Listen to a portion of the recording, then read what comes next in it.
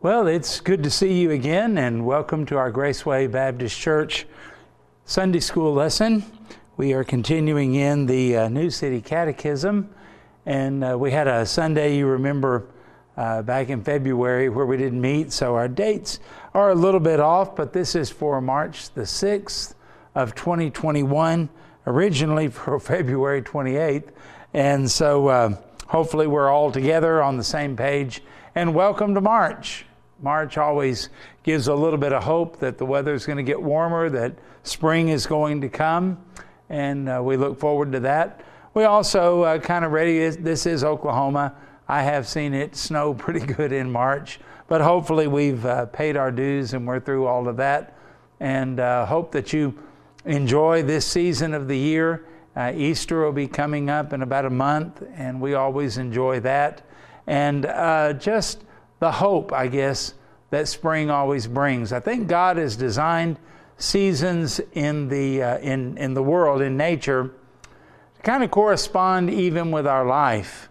And when you think about what season of life you might be in the springtime of life. You're young and everything is hopeful. You might be in the summertime of life, and maybe the fall, or maybe even the winter of life.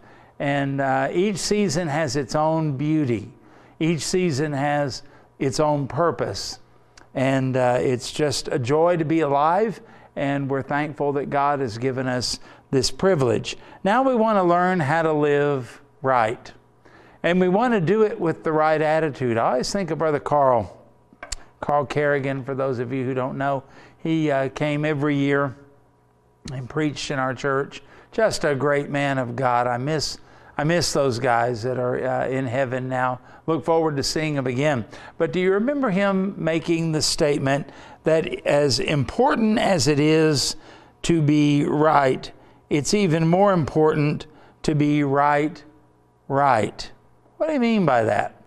To be right is one thing, but if you have a stinking attitude about it, a prideful attitude about it, an ugly attitude about it, a snobbish attitude about it, it doesn't do any good. But when you're right and you have the right attitude and the right spirit, it's a wonderful thing. And so when we talk about living life, and we talk about living it in the right way, in a way where the righteousness that God has given us through faith in His Son, that is imputed to us, that's an accounting term. It's put on our books. The righteousness of Christ is put on your record as soon as you trust Him as Savior and Lord. Now you need what the Puritans would call imparted righteousness. And this is the righteousness that takes over your mind. This is the righteousness that controls your actions. This is the righteousness that other people can see. Now, we always have to be careful, because sometimes when we live our lives so that others can see that we are right, we may be doing that and yet not be right with God. Our heart may be corrupted, but we are so careful that outwardly, like wearing a mask, that we appear to be righteous before men, that we miss the whole point. Because actually what is supposed to happen is our heart is right with God, and when our heart is right with God and we are loving Him, then we want to treat other people right, and we want others to see Jesus in us so that they know our great God and His salvation and His grace as well. We've got to get both of those to line up, to plug in. One influences the other. You see, if all it is external, and it's not from the heart, that's what makes us hypocrites. That's what turns us into judgmental, self-righteous Pharisees. But when our heart is right with God, and then our actions then are conformed to what He wants, it means His righteousness is permeating everything that we do. And we want to be, well, you remember Jesus told us to be salt and to be light. And that's what it means, the righteousness of God flowing through us. It's actually God doing it, isn't it? Because He put His Spirit within us. He gave us the ability to understand His Word and His will and His ways. And He is the one that lives through us so that others might glorify Him. And that's the way the Ten Commandments are supposed to work. We've got to get it right, but it's got to be right, in other words. I want you to think about that. That's true for every area of your life. Now, our question is, what does God require in the first, second, and third commandment? What does He want? What is supposed to happen in our lives? Well, here's the answer. First, that we know and trust God as the only true and living God. Second, that we avoid all idolatry and do not worship God improperly. And third, that we treat God's name with fear and reverence, honoring also His word and works. Boy, if we could get that down, the others would fall into place, wouldn't they? Deuteronomy chapter 6, verses 13 and 14 says, "You shall fear the Lord your God and serve Him, and shall take oaths in His name." Now, obviously, if you do that and you really do fear the Lord, it means you're going to be honest about what you took the oath. You're going to be honest about the promise, the commitment that you made. Whether it is taking out a car loan, or whether it is a marriage vow, or whether it is a testimony in a court of law, whatever it might be. When you swear to tell the truth, the whole truth, nothing but the truth, so help you God, it would also change politics, wouldn't it? When they put their hand on that Bible and say, "So help me God," you shall take oaths in His name, the name that is the name of the only true and living God. Verse 14, "You shall not go after other gods," little g, "the gods of the peoples who are all around you." Do not play around with idols, with false gods. Wherever you may find them, whoever might be doing it, whoever might be influencing you, whoever might seem to kind of have it all together. The devil is really, really good at putting up people who don't believe in the right God and are tricked and deceived into believing false doctrine, and then setting them up so that they look really, really appealing. So if you were an Israeli and you are a farmer, which most of them were, and your society is dependent upon rain, and let's say that the rain is not coming, and as you are coming back from offering sacrifices at the tabernacle or the temple, whatever the case may be, and you are coming home and you notice that at your Canaanite neighbors there's music and boy, the food smells great, and there's a lot of celebration, and you wonder, what in the world are they doing? Those Canaanites are strange people, got a little bit weird, but he's a nice guy. I like him for a neighbor, but he is a little bit strange. And later on, you run across him. Maybe both of you are watering your sheep or, whatever you might do. And you say, "What were you doing over at the house the other day?" "Oh, we were having a festival for Baal. We believe that Baal is the god of weather, and we're asking him to send rain." Okay? And you just kind of chuckle, and you say, "Well, Canaanites have some strange ways." Or maybe you even engage him and you say, "Well, tell me about it. And he begins to tell you about their worship, and it actually kind of sounds like fun. And you go back to the house, and a strange thing happens. That night you hear the rumble of thunder. You see the flash of lightning, and the rain begins to fall. And in your heart, you wonder if maybe what they did with their worship of Baal might have had something to do with it. And maybe in your head you go, no, this is God. I worship and praise the true and the living God, Yahweh. But maybe there's this nagging thing of, what if? And the next time there's a drought, you're a little bit more curious, and you are thinking, well, could it hurt if we participated in that festival? Okay? I think I shared this same illustration maybe a week or so ago, but I want you to think about it, how easy it is to get sucked in because, there's something to it. If you ever were to read your horoscope, which you shouldn't, you know what'll happen? You will read down there that whatever your sign is, be careful today, your life is in danger. And you chuckle, you don't think much of it.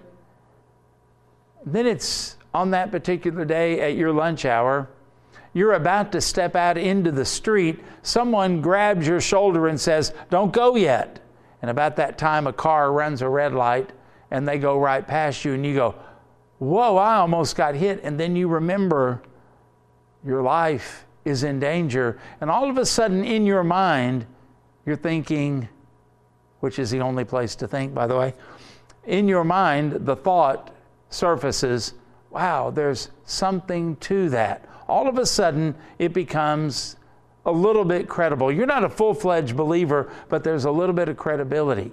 And if that happens more than once, how are you going to respond to that? And this is what was happening in Israel. Every time something seemed to give Baal or Ashtoreth or Moloch or any of those other gods just a little bit of credibility. Maybe there's something to it. God, Yahweh God, is not acting as fast as we thought He would, but maybe these rituals help. Knock on wood. You ever heard anybody do that? What in the world is all of that about? It's superstition is all it is. But you know what? Things can happen and you go, well, there's something to that. And you give credibility to it and you violate these commandments. Now, that's the way the devil has it set up, so that you and I sometimes have trouble focusing in on what is true. There just might be something to it. Augustine, the bishop of Hippo, he said long time ago, "You have made us for yourself, and our heart is restless until it rests in you." Well, Augustine was very influential on John Calvin and Martin Luther. He is kind of maybe the grandfather of the Reformation. And he's right. Jesus told us in the Gospel of Matthew, "Come unto me, all ye who are weary and heavy laden, and I will give you rest for your souls." We forget that sometimes. We think that there's another place, a better place. We think that as we have worked with God and walked with God, sometimes the road gets hard. Sometimes it's an uphill trek. Sometimes we get bored. Sometimes we get impatient. Sometimes we are attacked. And we think that maybe if I could just get off of this road, then there would be some rest. I need a change. I need something different. And about that time, you see a sign. It's an exit sign, and it says, "Something different." And it was a sign that was put there by the devil to distract you. And you exit, and you get off of that road, and you know what? It does feel good, and it does feel restful, and it's exciting, and it's new, and it does seem to work. You don't understand that there is a trap waiting for you, but for right now, it does seem to be working. This is what the Lord is cautioning us against in all of this. So think with me about these points. Number one, what do we learn in these commandments? Well, number one, that polytheism is prohibited. This is from Psalm 115, verses 2 through 11. "Why should the nations say, 'Where is their God?' Our God is in the heavens, and He does all that He pleases. Now their idols are silver and gold, the work of human hands. They have mouths, but they do not speak, eyes, but they do not see. They have ears, but they do not hear, and noses, but do not smell. They have hands, but do not feel, and feet, but do not walk, and they do not make a sound in their throat. Now those who make them become like them.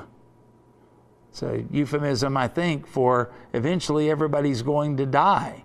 And that is, that description of an idol is a perfect description of a corpse, isn't it? You can still see the mouth, but there's no sound. Nose is there, but it doesn't smell anything. Ears, but it doesn't hear. And so it's going to happen. You're going to become like that inanimate idol that you worship. Okay? They will become like them. So do all who trust in them, O Israel, or O people of God. Now here's the exhortation. Trust in the Lord. He is their help and their shield.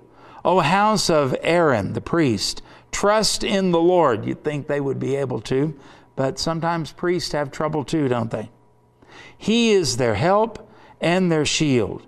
You who fear the Lord, trust in the Lord. He is their help and their shield. So the psalmist gives us this description of any God except the true and the living God, and it is worthless and helpless. He even says, "Oh, house of Aaron, pay attention to this." Why? Well, Aaron is the one who made the golden calf for them when they were at Mount Sinai, remember? Even priests can be wrong. Even priests can lead you astray. Don't ever do it just because the preacher does it. Don't ever do it just because the deacons do it. Don't ever do it because somebody influential seems to be doing it and it works for them. They can lead you astray, can't they? And you can be led into a place where you're going to become just like them, and you're not going to like it. So this prohibition is for our protection. God's not just doing it because He's jealous and doesn't want any other gods getting attention. He's trying to protect us.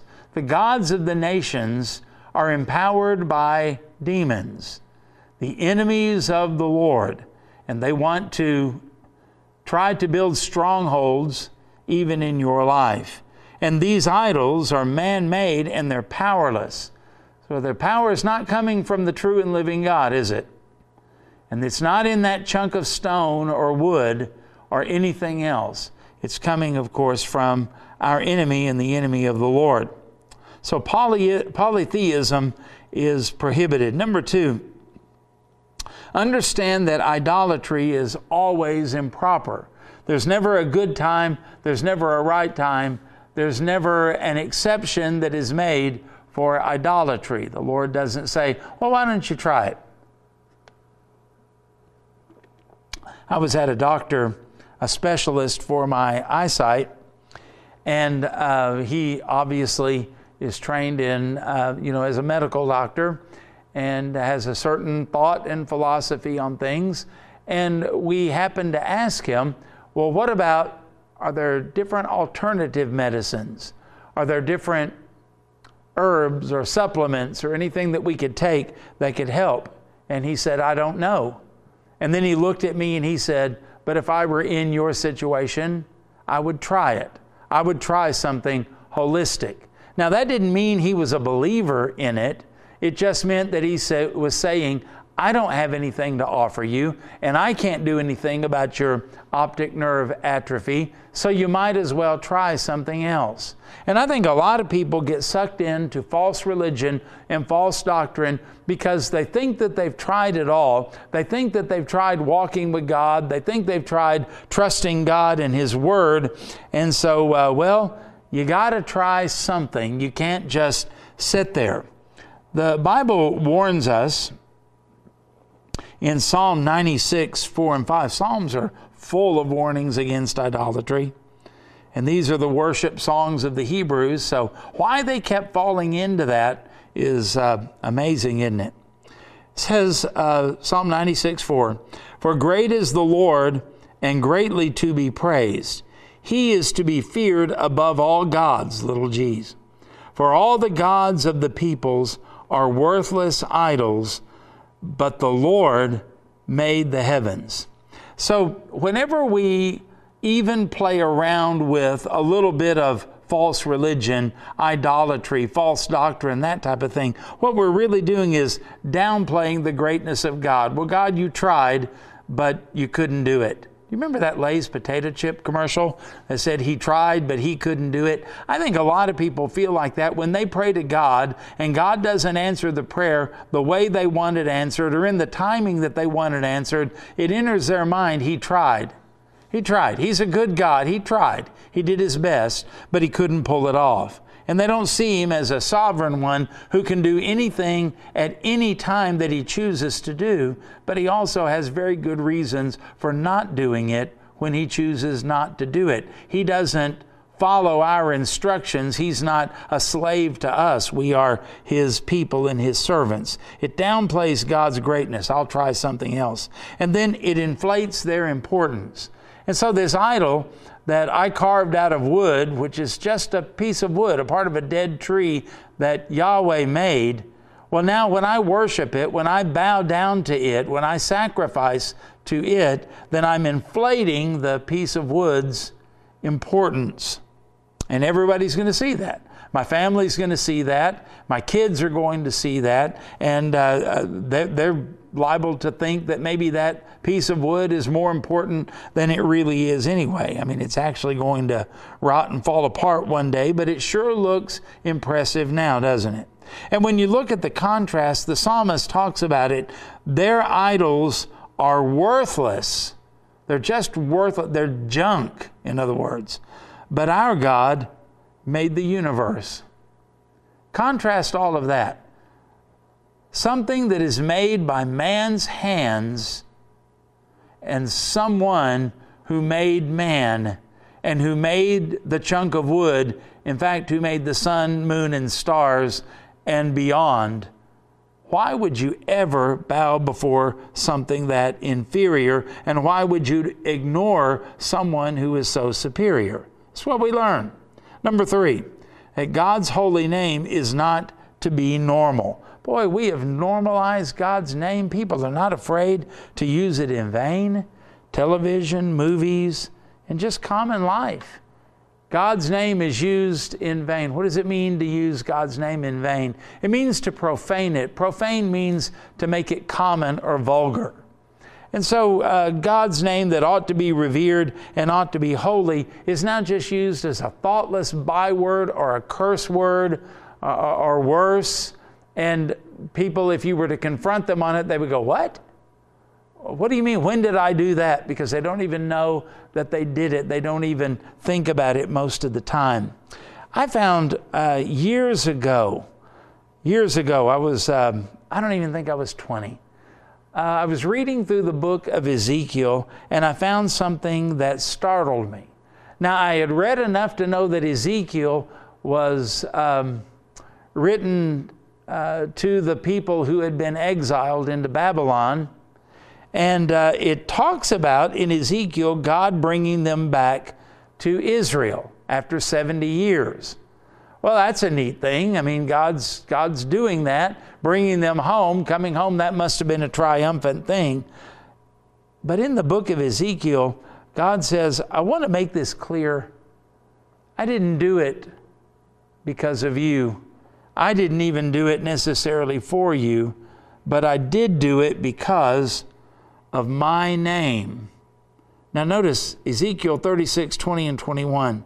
But when they came to the nations wherever they came, like Babylon when they were taken captive, they profaned my holy name in that people said of them. Okay, here's what the pagans are saying. These are the people of the Lord, and yet they had to go out of his land. You know, their God wasn't even strong enough to keep them in Israel. Our gods must be better than them. We must have a better religion, better gods, a better way of life. Look what we did. We pulled them out of the land that their God gave them. And you know what God said? That profaned my name. Continue reading. But I had concern for my holy name, which the house of Israel had profaned among the nations to which they came. See, Israel, every time they fell into idolatry, every time they ignored the warnings of the prophets, remember, they were still going to the temple. They were still going and offering sacrifices, but they were worshiping false gods as well. And they were trampling on the name of God, and they were stomping on it, and they were profaning it in front of other people and in front of their children. And God finally said, "Enough!" And Nebuchadnezzar came in and destroyed the temple. They treated the temple almost like an idol, like a place of superstition. We'll never be destroyed. The temple's here. God would never allow His house to be destroyed. God showed them, didn't He? And God allowed His people to be carried out of the land that He had brought them into, out of the land that He had promised Abraham, Isaac, and Jacob, out of the land that Joshua had led them in battle to conquer. Out of that land, there they go. And these pagans are laughing, and they are mocking the true and the living God, saying, "We are the powerful ones, we are the conquerors, and your God couldn't even protect you." And when they got to Babylon and places like that, people said, "Oh, these are the people of God that we've heard about? These are the legendary ones that knocked down the walls of Jericho, and they couldn't even stay in the land?" And God said, all of this was making the pagans think that my name was not holy and I was not a powerful and a true God. And it was God's people who were doing that. Think about that. If you're living outside of the will of God and you're under chastisement, you're profaning the name of God, because you don't look blessed and you don't look joyful and you don't look like the Holy Spirit is in control of your life, and you don't look like God is sovereignly controlling you in a good way. You don't look like Romans 8:28. And so God says, I brought you back into the land after 70 years because all it was doing was getting worse. And I had concern for my holy name. God's name is a holy name, and He cares about how His name is used and how it appears in front of people who aren't even saved. That's kind of amazing when you think about it. That's why God brought them back into the land. And there may be some things that you say, "Oh, God has blessed me." And it may be when you get to heaven, God may say, "Nope, it wasn't for you. It was for me. You were making me look bad, so I intervened so that my name would not be trampled underfoot by the way you were living." Something to think about. And number 4, last point. What do we learn from the first 3 commandments? God's people are to represent them. We are, after all, ambassadors for Christ. What do people think of God? What do people think of your doctrine and your beliefs and your convictions based on watching you? When I worked at a grocery warehouse in Tulsa when I was 19, some people came up and they said, "How did you get this job?" It was just a summer job. They were hard to get at that warehouse. And I said, "Oh, I know Jim." Jim was the manager.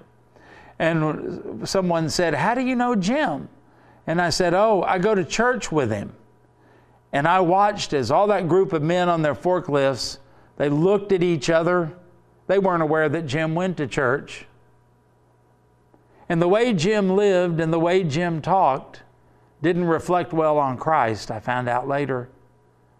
But I should have known it then when one of the men leaned over on his forklift and he said, "What kind of church do you go to?" I've never forgotten that, because the way Jim lived and acted made my church look like something less than the bride of Christ, didn't it? I've tried to remember that, because that's the way it is when we live out in the world. That's the way it is when we do business. That's the way it is in our neighborhood. That's the way it is when we go out to eat. That's the way it is when we treat people in an unkind way. What kind of church do you go to anyway? Well, that's what was happening to these exiles. People would look and they would say, "Now you're from where?" "Jerusalem." "Oh, okay. Yeah, heard about that place. What do you do there?" "Oh, I'm a priest unto God," or "I'm a believer in Yahweh and I'm a carpenter," or something like that. And they might look at you in your chains, in their land, speaking their language, and they might say something like this: "What kind of God do you serve anyway. This is what is happening. This is what the commandments are trying to prevent. Isaiah chapter 49, verse 6. He says, "Is it a light thing to you that you should be my servant, to raise up the tribes of Jacob and to bring back the preserved of Israel? I will make you as a light for the nations, that my salvation may reach to the end of the earth." And so God would say, what kind of person are you that you think serving the true and living God is a chore, that it's no big deal, that somehow God might be imposing on you? Is that what you think? No, you were sent here to be a light. Even Israel was to be a light to the nations. They didn't do a very good job, do they? And I'm afraid that we're not either, if we were to be honest. You see, people don't see God, but they do see us. What are they seeing, and what are they thinking about Him? And it's a great honor to be one of God's servants. Remember in the Psalms, I'd rather be a doorkeeper in the house of God, right? And His work through us is to make us a light to the nations and not a reproach. And you see, Israel, through their idolatry, through their violation of these commandments, they became a reproach to God. People weren't seeing the glory and the grandeur and the power of God. They thought God was weak. They thought He was defeated. They thought He was worthless. When in truth, the idols they worshiped were the worthless ones. And the devil used God's own people to make idolatry more entrenched among the Babylonians, instead of having people that they would see serving the true God, making them want to forsake their dead, worthless, demon-inspired idols to worship the true and the living God. Well, what a challenge for us. That's the way our life is supposed to be, as salt and as light, that others may see our good works and glorify our Father in heaven. And they ought to be asking us a reason for the hope that we have, right? And then we tell them about the cross and about Jesus and about redemption and about forgiveness from sins. And it's all by grace, all through faith in the Son of God, the Lord Jesus Christ. So think about it. We read those first 3 commandments so casually sometimes, but they are power-packed, and they really do instruct us as to how God wants us to live in this world as the righteousness within us comes out of us in everything we do for the glory of God. God bless you, and thank you for taking the time to watch this. For whatever your reason may be, you may have missed Sunday school. I'm glad you're watching this and you're keeping up. And I always want to say thank you to our Sunday school teachers. You do a wonderful job, and you're making a great impact on people's lives. Thank you for what you do, and may the Lord bless you, and I pray that you have a wonderful week.